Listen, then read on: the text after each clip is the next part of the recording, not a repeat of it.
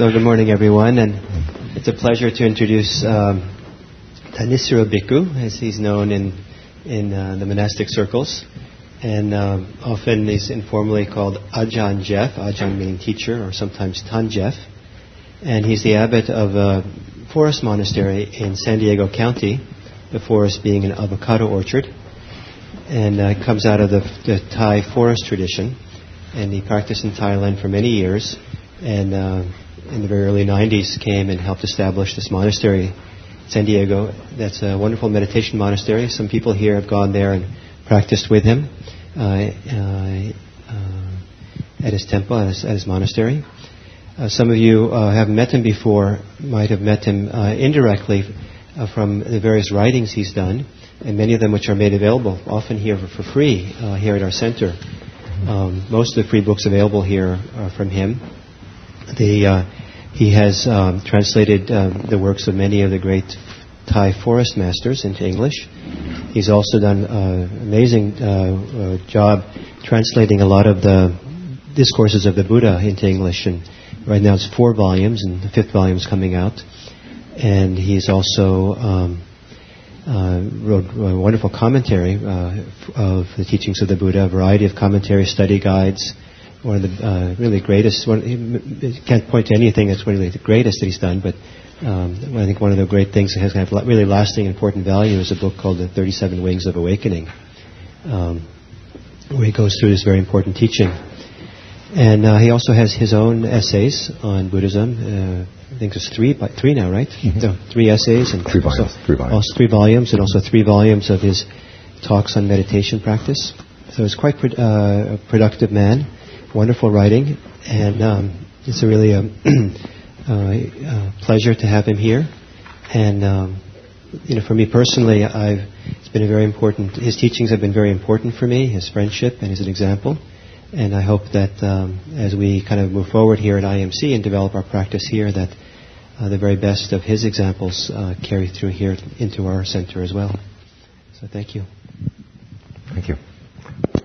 After an introduction like that, I don't know what to say.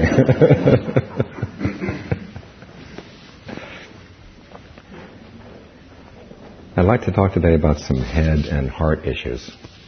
Here in the West, we tend to think of the head as one thing and the heart as something else. Your head is involved in intellectual activity, your heart is concerned with your emotions. And sometimes they're talking to each other, and sometimes they're just going their separate ways. Whereas if you look in the Buddhist cultures, starting with the Pali language, going through the modern languages, often the word for mind is the same word for heart. Now you may think of this as a linguistic oddity. In Thailand, for example, the word jai is also interchangeably used with jit, which both of them mean head and heart. In Pali, jitta can mean head or your mind, and it can also mean your heart. Is when you develop a heart of goodwill or a heart of equanimity. This is also a citta. But I think it goes deeper than just a linguistic oddity. I think it points to something very important, that in Buddhism, head issues and heart issues are basically the same. For example, yesterday we talked about dependent core arising, which is a very heady head issue. But the whole purpose of dependent core arising, the teaching itself, is based on trying to find a way to put an end to suffering, which is very much a heart issue. Realizing that the important issue in life is suffering, and then trying to use your mind to get around the problem of suffering, so you actually bring some intelligence to your heart in a way that you can put an end to suffering. And in the same way, some of the other teachings that we tend to think of as more as heart teachings could use a little infusion of head sometimes. The example I'd like to talk about this morning are the Brahma Viharas. These are sometimes translated as the sublime attitudes. Literally, they mean the dwelling places of Brahmas. Brahmas are these gods who live up in the very high heavens. And they live in an attitude of unlimited goodwill, unlimited compassion, unlimited empathetic joy, and unlimited equanimity. With the stress on the word unlimited. Now, these are sometimes referred to simply as goodwill, compassion, empathetic joy, equanimity. These are emotions that ordinary human beings have. But to develop them into Brahma Viharas, we have to turn them into unlimited emotions. For example, you have goodwill. The Buddha's basic assumption for all of us is that we have goodwill for ourselves, goodwill for the people we love, goodwill many times for the people we ordinarily meet. But there are going to be people for whom it's very difficult to feel goodwill. I'm sure you can think of a couple examples right now. That if you've been practicing the Brahma Viharas and you get to the point where you say, okay, spread goodwill to people you don't like, certain people rise up in your mind very quickly. And the question is, what are you going to do about those people? You can't pretend that if you have any ill will for them. The Buddha's not teaching you to pretend that you like them. And exactly, in fact, I'm not very articulate this morning. I'm kind of woozy from yesterday. He's not asking you to like these people. You don't have to like someone in order to feel goodwill. There can be people out there that you dislike, but you really don't want them to suffer. Because many times the people you don't like, if they're suffering, they get worse.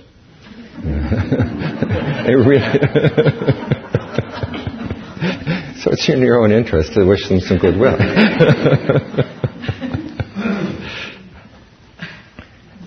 But still, we run up against people for whom it's very difficult to feel goodwill. Or if you're, on the other hand, if you're trying to develop an attitude of equanimity, there are people whose suffering that you have a hard time feeling equanimity about. And people that are really too close to, that you really have a lot of affection for. And the idea of their suffering is something you just cannot be equanimous about. And yet, it's in your own interest that you're able to develop these attitudes whenever you need them. Because this is what the Brahma Vihara is all about. Your ability to send goodwill or act out of an attitude of goodwill toward anyone in any situation when it's appropriate. The same goes for compassion. Goodwill basically is just a basic desire for happiness. Compassion is when you see someone suffering, you would like to see an end to their suffering. Empathetic joy is when you see someone else who's happy and prospering and you take joy in their happiness, you take joy in their prosperity. You're not jealous of it, you don't resent it. And as for equanimity, there are going to be cases for the people that you wish goodwill for simply cannot be happy. And you've got to learn how to develop equanimity in cases like that. In many ways, equanimity is the reality check on the other three. You want goodwill, you want people to be happy, you want the people who are suffering to end their suffering. For people who are already happy, you would like them to continue to be happy. But there are times when it just can't be, based on past karma and other issues. We're going to get into this in a moment. And in cases like that, you have to develop equanimity. Because otherwise you spend all of your time getting upset about the people who are suffering whom you can't help. Or the people you would really like to see suffer a little bit more and they're not suffering. And you can't do anything about it. Well, if you waste your energy getting upset over those situations, it's going to be very difficult to focus your energy on areas where you actually can make a difference. So this is where equanimity comes in. So these are attitudes that we have to some extent. Now the question is, how do you turn them into unlimited attitudes so you can apply them whenever needed? Sometimes we're taught that goodwill is something we have by nature. Our Buddha nature is a nature of compassion, or compassion and goodwill. And as I mentioned yesterday, if anyone would have been qualified to talk about Buddha nature, it would have been the Buddha, but he didn't. The Buddha never mentioned Buddha nature. He never said basically that human beings are basically good. He never said they're basically bad. What he said is the nature of the mind is so variegated. It's even more variegated than the animal world. You think about all the different kinds of animals that are out there. Starting birds and crawling animals and creeping animals and mammals and reptiles and everybody. There's lots and lots and lots of kinds of animals out there. And the Buddha said the human mind, or any mind, is even more variegated than that. We're capable of anything. So the question is, what are you going to do with this capability to do anything? What the Buddha does assume across the board is that we all desire happiness. This is something that basic assumption for all of his teachings.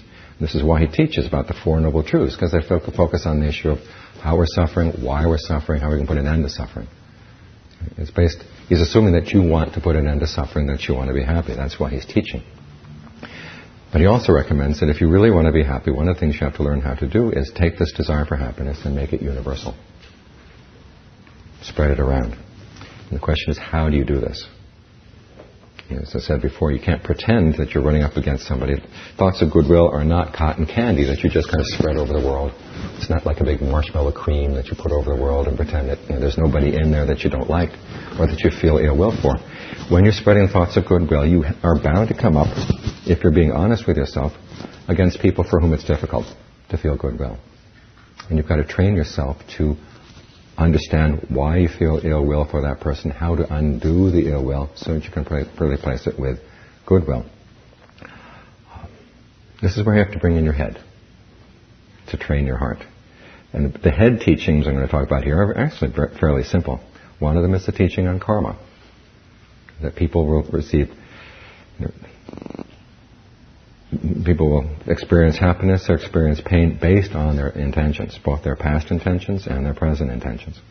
In fact, the Buddhist teachings on karma combined with causality point out the fact that your experience of the present moment is composed of three things: the results of your past intentions, your present intentions, and the results of your present intentions. So you've got three things interacting here. And so the results here, the results of past intentions, the results of present intentions, usually register in terms of either pleasure or pain, happiness or sorrow. The intentions here are the causes, both past intentions and present intentions. And those are the things you want to focus on. First, to understand when you're wishing happiness for somebody, exactly what it is that you're wishing. And then secondly, when you have a wish, what does it mean to wish? If you have an unskillful wish, can you take it apart, and how do you replace it with a more skillful one? This is where the teachings on karma and causality are effective in training the heart. First, on the issue of understanding what it is when you're wishing for happiness. You're wishing for the causes of happiness. Happiness isn't something that just kind of comes floating in.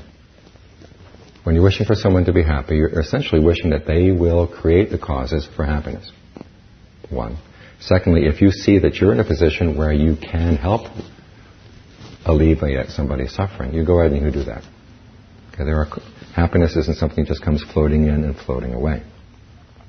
I have a student who spends most of her time with practicing Tibetan Buddhism. Occasionally she comes down to the monastery because, as she puts it, she says, Theravadins are so common sense. And she says every now and then she needs a reality check. And a while back she was having problems with her landlord. Her landlord was going to sell his property. And he was trying to get all the different people in the apartments to sign a statement falsifying their rent levels for the past couple of years. And she didn't like this. And she didn't know what to do. So what she did is she went into her room and she sat down and she imagined him, as she told me, with 5 cars, a beautiful house, just all kinds of things to think of him as being happy. And I said, no, that's not what you want to wish for. First off, you go and you talk to the other tenants. You get together and you say, no, we're not going to sign this paper. And then you go and if you want to imagine him being happy, think of him doing things that will lead to happiness. Thinking of him being generous. Think of him being virtuous. Think of him meditating. In other words, you're wishing for that person to find the causes of happiness and to act on them. That's what it means when you're wishing that somebody's going to be happy. Now, when you look at somebody's situation, you realize that some causes for happiness or pain come from the past, and you can't do anything about those. If a person has done unskillful things in the past, the results of those unskillful actions are going to have to come. This is where equanimity comes in as your reality check. Because there are going to be certain things when dealing with that person you simply cannot change. So instead of getting upset about those things, you learn to treat those with equanimity, and then you focus on what you can help, or where you can be of help, and what you can change. This applies both for people we have trouble liking and for people we like very much. For example, someone in your family may be suffering from Alzheimer's. Now, if you get upset about the fact that they got the Alzheimer's and let yourself get worked up over that, it's going to limit your ability to actually be helpful to the person and see, well, where can you be of help? Equanimity here is mainly a device for helping you focus your priorities. When you realize when you're up against some past karma that you can't change, you focus on the areas where you can. At the same time, it focuses you on the fact that people experience pleasure and pain not only from past karma, but also from present karma. Maybe you can help change their attitudes towards what they're experiencing right now. That's where you really can make a difference. So you focus more on the present and you let the past go. Another teaching that's helpful in terms of karma is when you see somebody suffering, there's sometimes you hear the argument that, well, if you see somebody suffering and you think about karma, then you say, well, they deserve to suffer, so you might as well just leave them alone. It doesn't work that way. Okay? As I said, people's suffering depends on past karma, but also the present karma. Secondly, when you look at somebody, you don't know what karmic seeds they have. what they've done in the past. Maybe they're experiencing the results of past bad actions, and the results of those bad actions are about to end if that person meets somebody kind who's going to help. You never really know. I heard someone once say that if you want to see somebody's past, you look at them in the present moment. And what you see in the present moment tells you about their past. If you want to see their future, you look at what they're doing now in the present moment. That tells you about the future. This is not really true, because there's a lot of karmic seeds that we're carrying around that haven't sprouted yet. There's a large misconception that I find common, is that we all have one karmic account, and we're seeing sort of the current balance in your karmic account. And karma isn't one account. It's lots of different seeds. There are lots of different actions that you planted in the past. Some of them are sprouting now. Some of them are going to sprout in the future. You never really know. This reflection helps you both when you're dealing with issues of compassion and also when you're dealing with issues of empathetic joy. In terms of compassion, it reminds you that you never know when the possibility to help somebody can happen, can have an effect. As I said, the seeds of their past bad actions may be flowering right now, but they may stop flowering in a moment. And you may happen to be the person who's there to help when the person is available, is ready to receive help. The same issue goes with sympathetic joy or empathetic joy. You see your neighbor who's wealthier than you are. Sometimes it's difficult to feel empathetic joy for this person because you feel, well, maybe they're better off than I am. I'm a miserable person. Why am I wishing them to be even happier than they are? If you think in those terms, and I've run into people who do, remind yourself that you don't know what your karmic seeds are. You don't know what the other person's karmic seeds are. Maybe this person has, good karmic seeds that are about to fail. You never know. It's one thing to think about. At the same time, you see somebody suffering, as I said, and their good karmic seeds may be ready to sprout. So you might be there in the right position to help them. In terms of the Buddha's teachings on karma, also, there's no question of a person deserving happiness or deserving pain. This issue never comes up. And I think and if you look at somebody, you say, well, that person deserves to suffer, that person deserves to be happy, but it doesn't seem to be that way. You have to remember, the Buddha doesn't talk in terms of people deserving suffering. He says there's actions that lead to suffering, there's actions that lead to pleasure. Karma is not a respecter of persons. It's simply a question of actions. Some people are really good people, but they may have some bad actions sort of hidden away. Other people, you say, they smirk and they're horrible and you don't even like to look at them, but they may have some good actions in the past. You never know. So there's no question about deserving or not deserving. Remember the story of Angulimala. He killed all those people. He becomes an arahant. And there were a lot of people who were still upset by the fact that he was going out for alms. They would throw stones and things at him.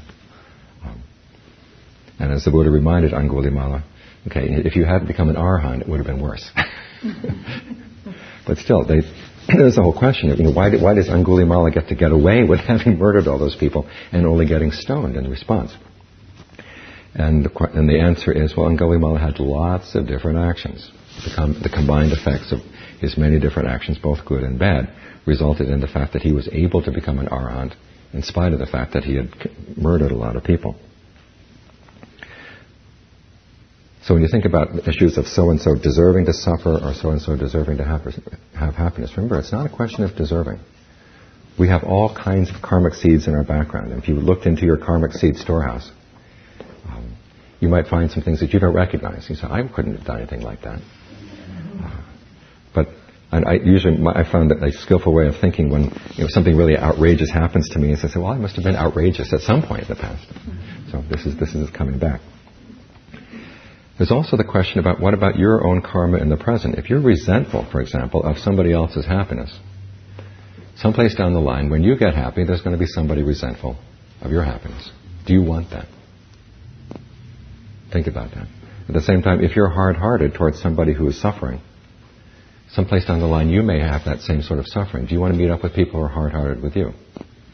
So this helps you think in ways that get over, say, resentment for someone who's happy, an idea that someone so-and-so may deserve to be miserable. Helps you get over those ideas because you think of things in terms of actions and their results. The teachings on karma not only help you understand exactly what it is when you're wishing for happiness, but also helps you understand desire. As I said earlier, unlimited goodwill does not come naturally to us. It's something that you have to actively generate. And the generation of a particular desire is actually part of the path. It comes under right effort, as the Buddha says. You generate desire to give rise to skillful states. You generate desire to get rid of unskillful states. In order to generate that desire, first you have to see that it's in your interest to wish for happiness for other people. And the Buddha gives basically 3 reasons, or 3 analogies, or one of them is an analogy and 2 are basically reasons. The first reason is that if you're able to develop thoughts of goodwill, unlimited goodwill, that's a greater guarantee that your actions are going to be skillful, that you're going to act in ways that you're not going to regret later. You don't want to carry around a lot of bad karma, and the best way not to carry around a lot of bad karma is not to do the bad karma to begin with. And if you're able to call on attitudes of unlimited goodwill or unlimited compassion, you're much less likely to do harmful, hurtful things. Even in situations where people would normally expect you to do something harmful and hurtful, you can say no. Because you realize that you've been able to develop this attitude. You see somebody who's hurting you, and you see that person as a fellow human being who's creating the causes for suffering, and you feel compassion, rather than feeling hatred over what they've been doing to you. The Buddha's most graphic analogy here is when he says that even if bandits attack you with a 2-handled sword and are sawing off your limbs, he said, you have to feel compassion, starting with them. You have to feel goodwill, starting with them. And we're often told that when you first start a practice of goodwill, you start feeling goodwill for yourself. But in the case when you're being attacked, the Buddha says, start with them. Feel goodwill for that person. The memorable story I heard several years back of a woman who was doing metta meditation in New York City, and she had gone to an art class earlier and had done an abstract painting, and then had gone to her metta class and was doing metta meditation. And then it was late at night, and she was riding back on the subway. And she was the only person in the subway car, and sitting there with her abstract painting. And these teenage kids come into the car, and they start making fun of her painting. So what is this? This looks like a lot of garbage. This looks like a lot of trash. What is this? And she looked at them, and instead of feeling fear, and she'd been practicing metta, and all she could see was these poor, suffering kids. And so she explained her painting to them. She said, well, this is trying to express this, and this is trying to express that. And the kids were dumbfounded. And so they said, well, thank you. No one's ever explained this to us before. So you see what an attitude of goodwill can do. It can help you do skillful things. Secondly, an attitude of unlimited goodwill, as the Buddha said, can help mitigate the results of your past bad karma.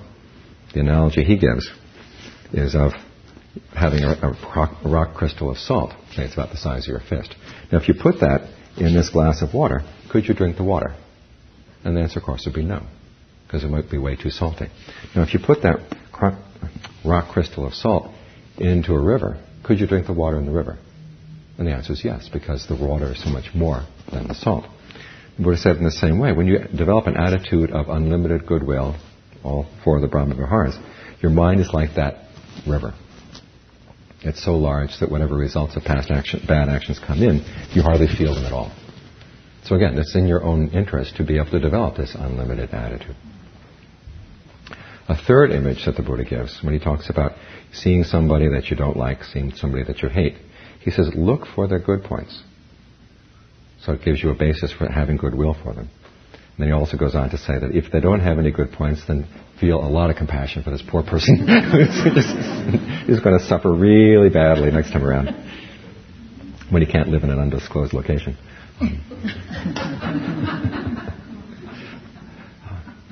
But the analogy the Buddha gives, if you see somebody who's been really nasty to you in their words, but they're actually helpful in their deeds, or vice versa. He said it's like seeing a tiny puddle, a cow print with a little bit of water in it. You're coming along, you're in a desert, you're hot, you're trembling, you're thirsty, and there's this little bit of water in the cow print.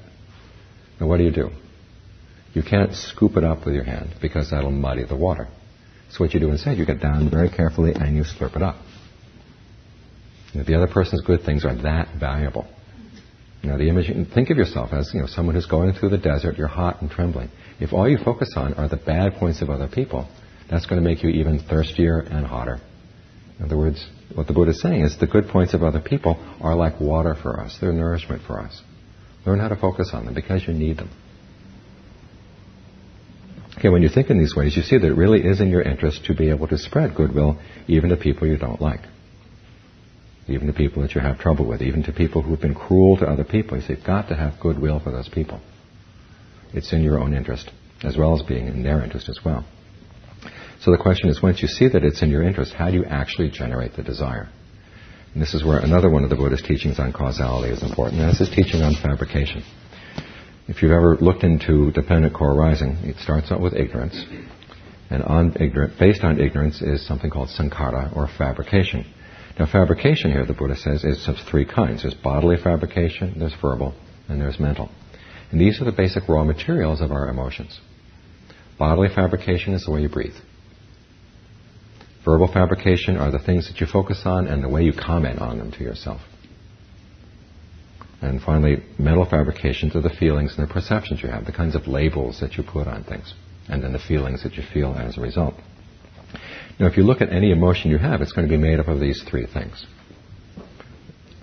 The way you breathe, which gets the emotion into the body. This is why emotions have so much power than just a passing thought. It's basically, an emotion is a thought that's gotten into your breath, and from your breath into your hormones, and your hormones into your body, which is why it seems so real and so insistent and so much you. And what the Buddha is saying is that you can change these things. And one of the best ways to change, to begin with, is start with your breath. When you're feeling anger towards somebody, ask yourself, well, how am I breathing right now? How can I change the way I breathe so I feel more comfort in the body? Because often the problem when you have anger is there's this great sense of discomfort in the body, and you feel you've got to get rid of it. And the way of getting rid of it is either to bottle it up, which of course we know is what turns it into the thing. This tentacle comes under and it scoops up and it eats Ken Russell. Or it turns, or else you express it. You try to get it out of your system by expressing it. And of course what that does, it creates more bad karma. So the Buddha is giving another alternative for dealing with this bottled up feeling of anger, which is learn how to breathe through it. Use your breath in a way that you create feelings of ease in the body. You look at his instructions on breath meditation, and the first half is about creating a sense of ease, a sense of comfort, a sense of rapture, simply by the way you breathe, and allowing that ease and rapture to fill the body. Now, when you're able to have that physical sensation of rapture and ease, it's a lot easier to let go of your thoughts of anger, at least not to take them so seriously. You can look at them with more objectivity. You can see, okay, what in this particular feeling of anger do I have here is really useful? I mean, in other words, is there something that really needs to be worked on, something that needs to be done? And which parts can just be let go? But you're operating from a sense of physical ease. It makes it a lot easier to examine your emotion. Secondly, you look in terms of your perceptions. In other words, if you feel that this person is attacking you, this person is creating a lot of problems, you see this person simply as a force of evil, change your perception. Remember, these are human beings who want to be happy. Okay, look at that and keep that point in mind, because they want happiness. It's simply that they're going about it the wrong way. Now, is there some way that you can help? That makes it a lot easier to feel goodwill for them. And then when you're dealing with them, when you're coming from goodwill, it's a lot easier for them to respond. So in this sense, starting by changing the way you breathe, starting by the way you change your perception of the situation, reminding yourself that you are hot and trembling and thirsty, you need the goodness of other people to feed on. You need the goodness of other people to make sure that you don't start acting in unskillful ways. So that you can look at the situation as an opportunity to develop the proper attitude, is in developing goodwill when you need it, regardless of the person, regardless of the situation, when it's called for. Empathetic joy, compassion, equanimity. When you learn to get in touch with your emotions and realize that you not only just get in touch with them, but learn how to deconstruct them. Many times the idea of getting in touch with your emotions is that your emotions are what you really are, and that you've been divorced from your emotions and you want to get back in touch with your true nature. Your emotions are not your true nature. They're just as fabricated as anything else in the world. Okay? And so if you see you've got an unskillful emotion around something, you learn how to take it apart in terms of these elements of fabrication: breath, perceptions and feelings, and directed thought and evaluation. Take it apart and reassemble it in a new way. And these teachings on causality and the teachings on karma help you think in ways that are more skillful so that you can actually reshape your emotions so they're more appropriate for the situation. So this comes back to the point I started out with, which is if you get your head and your heart to talk to each other, they can have a much better conversation. Your heart needs the help of your head in order to feel more skillful emotions, in order to act on more skillful emotions. And your head needs your heart to remind you, okay, what's really important in life? the whole issue of suffering and putting an end to suffering. So they need to learn respect for each other. Your head needs to learn respect for the suffering of the heart. And your heart needs to learn respect for the principle of causality. The things don't work simply because you wish them, but if you learn how to work within the causal system of the world, you can actually bring about more happiness. You can bring about an end to suffering if you basically learn how to play the system right. So have some respect for the fact, okay, we live in a causal system that you have to learn how to master skillfully. And you learn how to use your intelligence in order to understand the system so that you can then train your heart. And the two of them working together, you actually can take the Buddha's teachings, which are intended to put an end to suffering, and actually use them for their intended purpose. So those are my thoughts on the topic. Are there any comments, questions?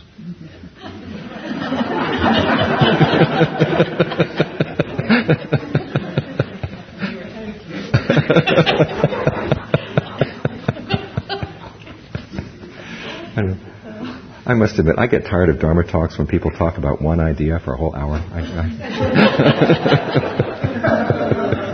So I like to throw out a few more ideas. Yes. When you have the example of the... excuse me. When you have the example of your friend who's the landlord's asking for the falsification of rent, what I was kind of like thinking to myself, that would it help for her to ask him what his motivation is in those circumstances or not? She had already tried that. He was not forthcoming. Oh, I see. She knew his motivation. Oh, I see. Okay. Just miss it a little bit. Thank you.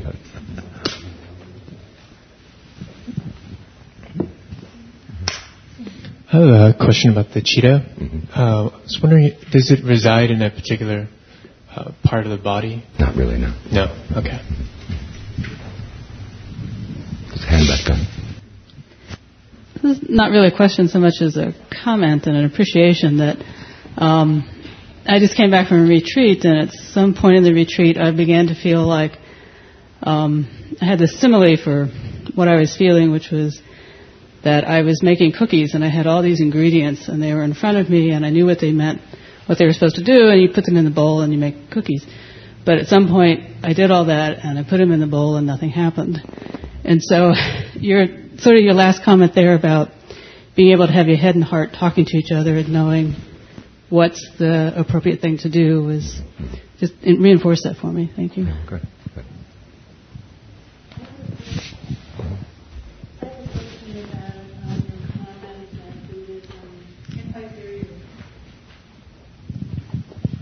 I have a question about, your comment that Buddhism doesn't start with the premise that people are good, because I've been operating as if it did. And I've also read different luminaries who have said that it does. If you look at what the Buddha said in the Pali Canon, there's no mention that people are basically good. He starts with the assumption people basically want to be happy. And he says there's nothing wrong with that desire if you learn how to use the desire skillfully. And the problem is, again, if you can't come up with people being basically good, then there's a question of why is there so much cruelty in the world? And you could say, well, people, their good nature got obscured or something. But if goodness is our true nature, how can it get obscured that way? It's a lot easier to focus on the idea that, okay, everybody wants happiness. If every part of you, skillful or unskillful, all of your actions are based on the desire for happiness. And then you can get them into a dialogue. In the same way, when you talk to somebody who you find is a very difficult person, okay, the best way to dialogue with that person is to say, okay, I understand you're looking for happiness. Now, I think that maybe you're doing it in an unskillful way. You may not be able to explicitly say that, but that's if you're coming with that attitude. Okay, you're saying, okay, the person's basic motivation is something you can work with, but you've got to learn how to take that motivation and make it skillful.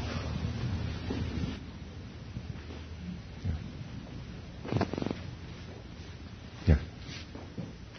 In reading suttas recently, I came across the discussion the Buddha had about covetousness, to covet the belongings of others as being something that generates negative karma. And I'm still having a little trouble wrapping around that. I can see that wanting what someone else has and taking it, negative karma. But just having that thought in your mind of, I want what he has. So I was just wondering if maybe you could say some more about that, and how that is a generator of negative karma. Okay, well, if you don't put that thought away, if you let the mind feed on it, you start acting in unskillful ways. And so you have to recognize, okay, this is the seed for an action that could be harmful down the road. Now, if you see, okay, so, your neighbor has a car, and you decide, I would like to have a car just like my neighbor's. That's not called covetousness. That's just plain old desire. Covetousness is you want that car. And you can see how that could be very unskillful.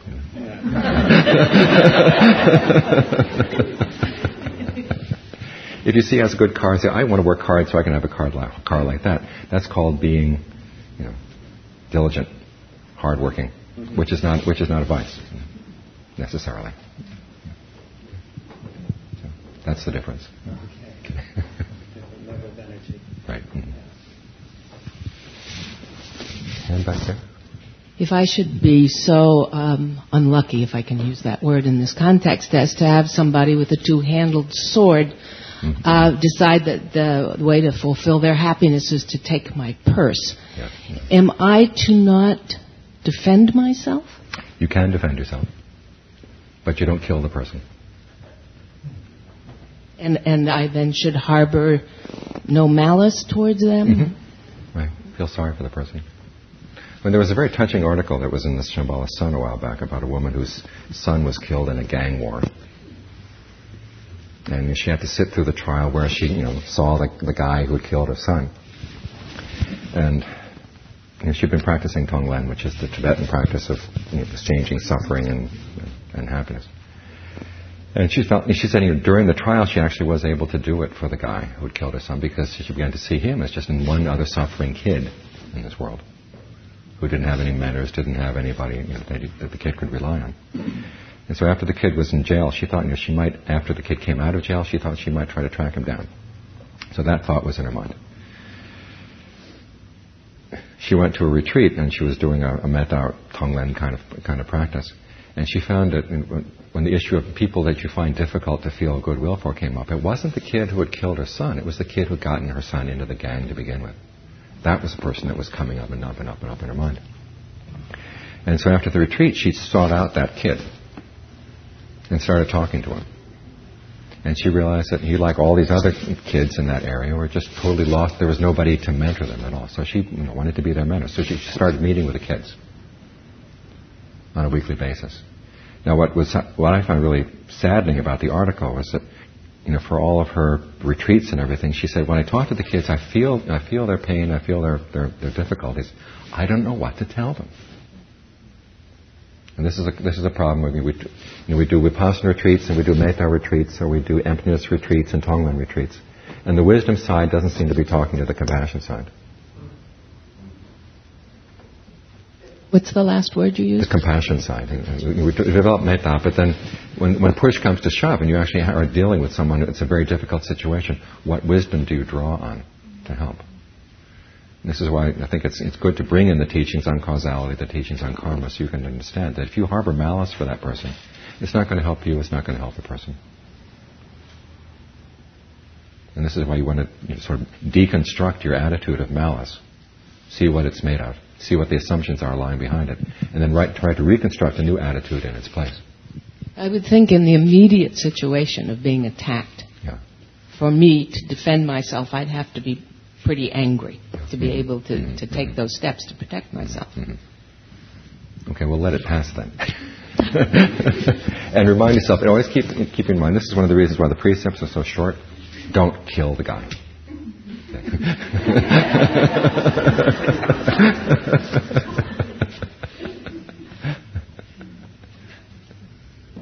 Red light, that's good. How do you, when you can help, when should you choose not to help? Like, you're having a family reunion and your sister doesn't have money for the plane ticket. And she doesn't have money because she hasn't been spending her money well. And if you just send her money for the ticket, is that helping her because she comes into the family and gets some emotional support and maybe will begin to see a better way? Or is that hurting her because you're encouraging learn from her past bad actions.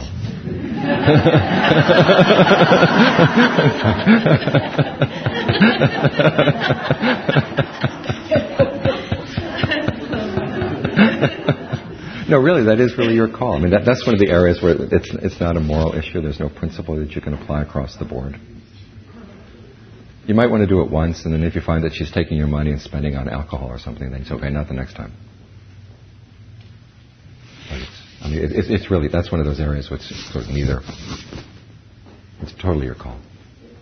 I'm still a little bit new to this. I'm wondering if you could say a little bit more about true nature versus feelings as expression of true nature. Okay, your feelings are based on your thoughts, what you've been taught, attitudes you picked up from other people, associations you've had from the past. Now, they feel strong because they get into kind of your hormone system, and they just seem to take over your body. And it's good to realize that just because that thought took over my body and got the hormones going doesn't mean that's necessarily my true nature. It's simply a cause and effect relationship that this pushed a couple of my buttons. Now, if you see that allowing your buttons to be pushed like that is not a skillful thing, that it's really harmful to you and to the people around you, you say, okay, I've got these buttons, let's take them apart, let's analyze them. And this is where the teaching on not self is useful, that you don't have to identify with an unskillful pattern of behavior. If you think it's your true nature, you can't change it. But if you start looking for the causes and conditions that brought it about, you can actually change those causes and conditions to put you more in control. So that your desire for happiness actually becomes effective rather than being limited by ideas about who I am or what my nature is.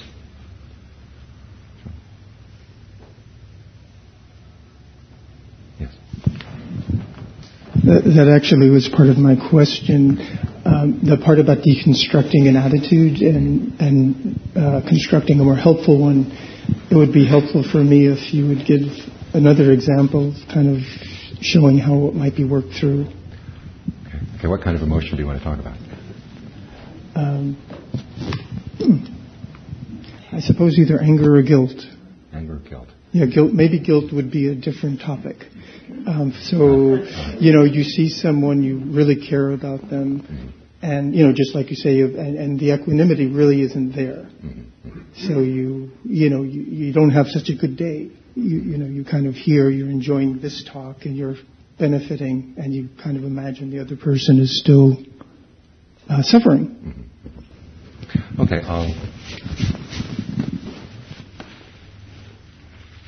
You start out, is this a feeling of guilt you're talking about? Okay, your feeling of guilt, is that going to help the other person? Not at all. So you think about the other person. What can I carry from this situation that would actually be helpful to the other person? Think in those ways. And say, okay, if you're carrying a feeling of guilt or regret around, you might want to analyze, why do I give in to these feelings of guilt? Does it come back from that little childhood belief that if you feel guilty enough, you won't get hurt? The world doesn't work that way. The more you grind yourself down with feelings of guilt, the less energy you have for actually responding to a skillful way to the situation, whatever situation you face when you go back home. So think in those ways. And then again, how do you feel physically around that feeling of guilt? Can you notice what the physical feeling is? Can you then change the way you breathe so you feel this feeling of refreshment in the body? And then take that refreshment and let it spread through your body? And then carry that sort of embodied sense of ease back to the other person? That's actually a gift to other people. When you aren't weighing yourself down with a lot of unnecessary stress and strain and guilt and remorse or whatever, you're bringing sort of a lightness of being with you. You're more present for the other person. You're able to think more skillfully about what the other person needs and what you can do for the other person. So you're actually helping the other person by cultivating this way of relating to yourself physically and emotionally. So it's not that you get the happiness and she doesn't get the happiness. You get some happiness and maybe you can spread it to her. Thank you for that. The thought about not wanting to disappoint. How would you say work with that? You have to look at the standards that you're measuring yourself against. or the other person's measuring you against? Do you believe in those standards?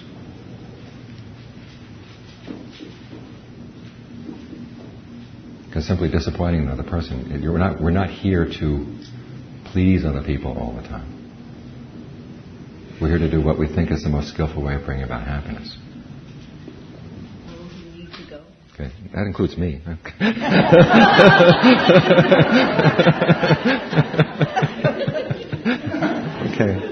Okay. Well, I can see I've sparked a lot of questions. Maybe next time I come we can continue the discussion. Okay. Thank you for your attention.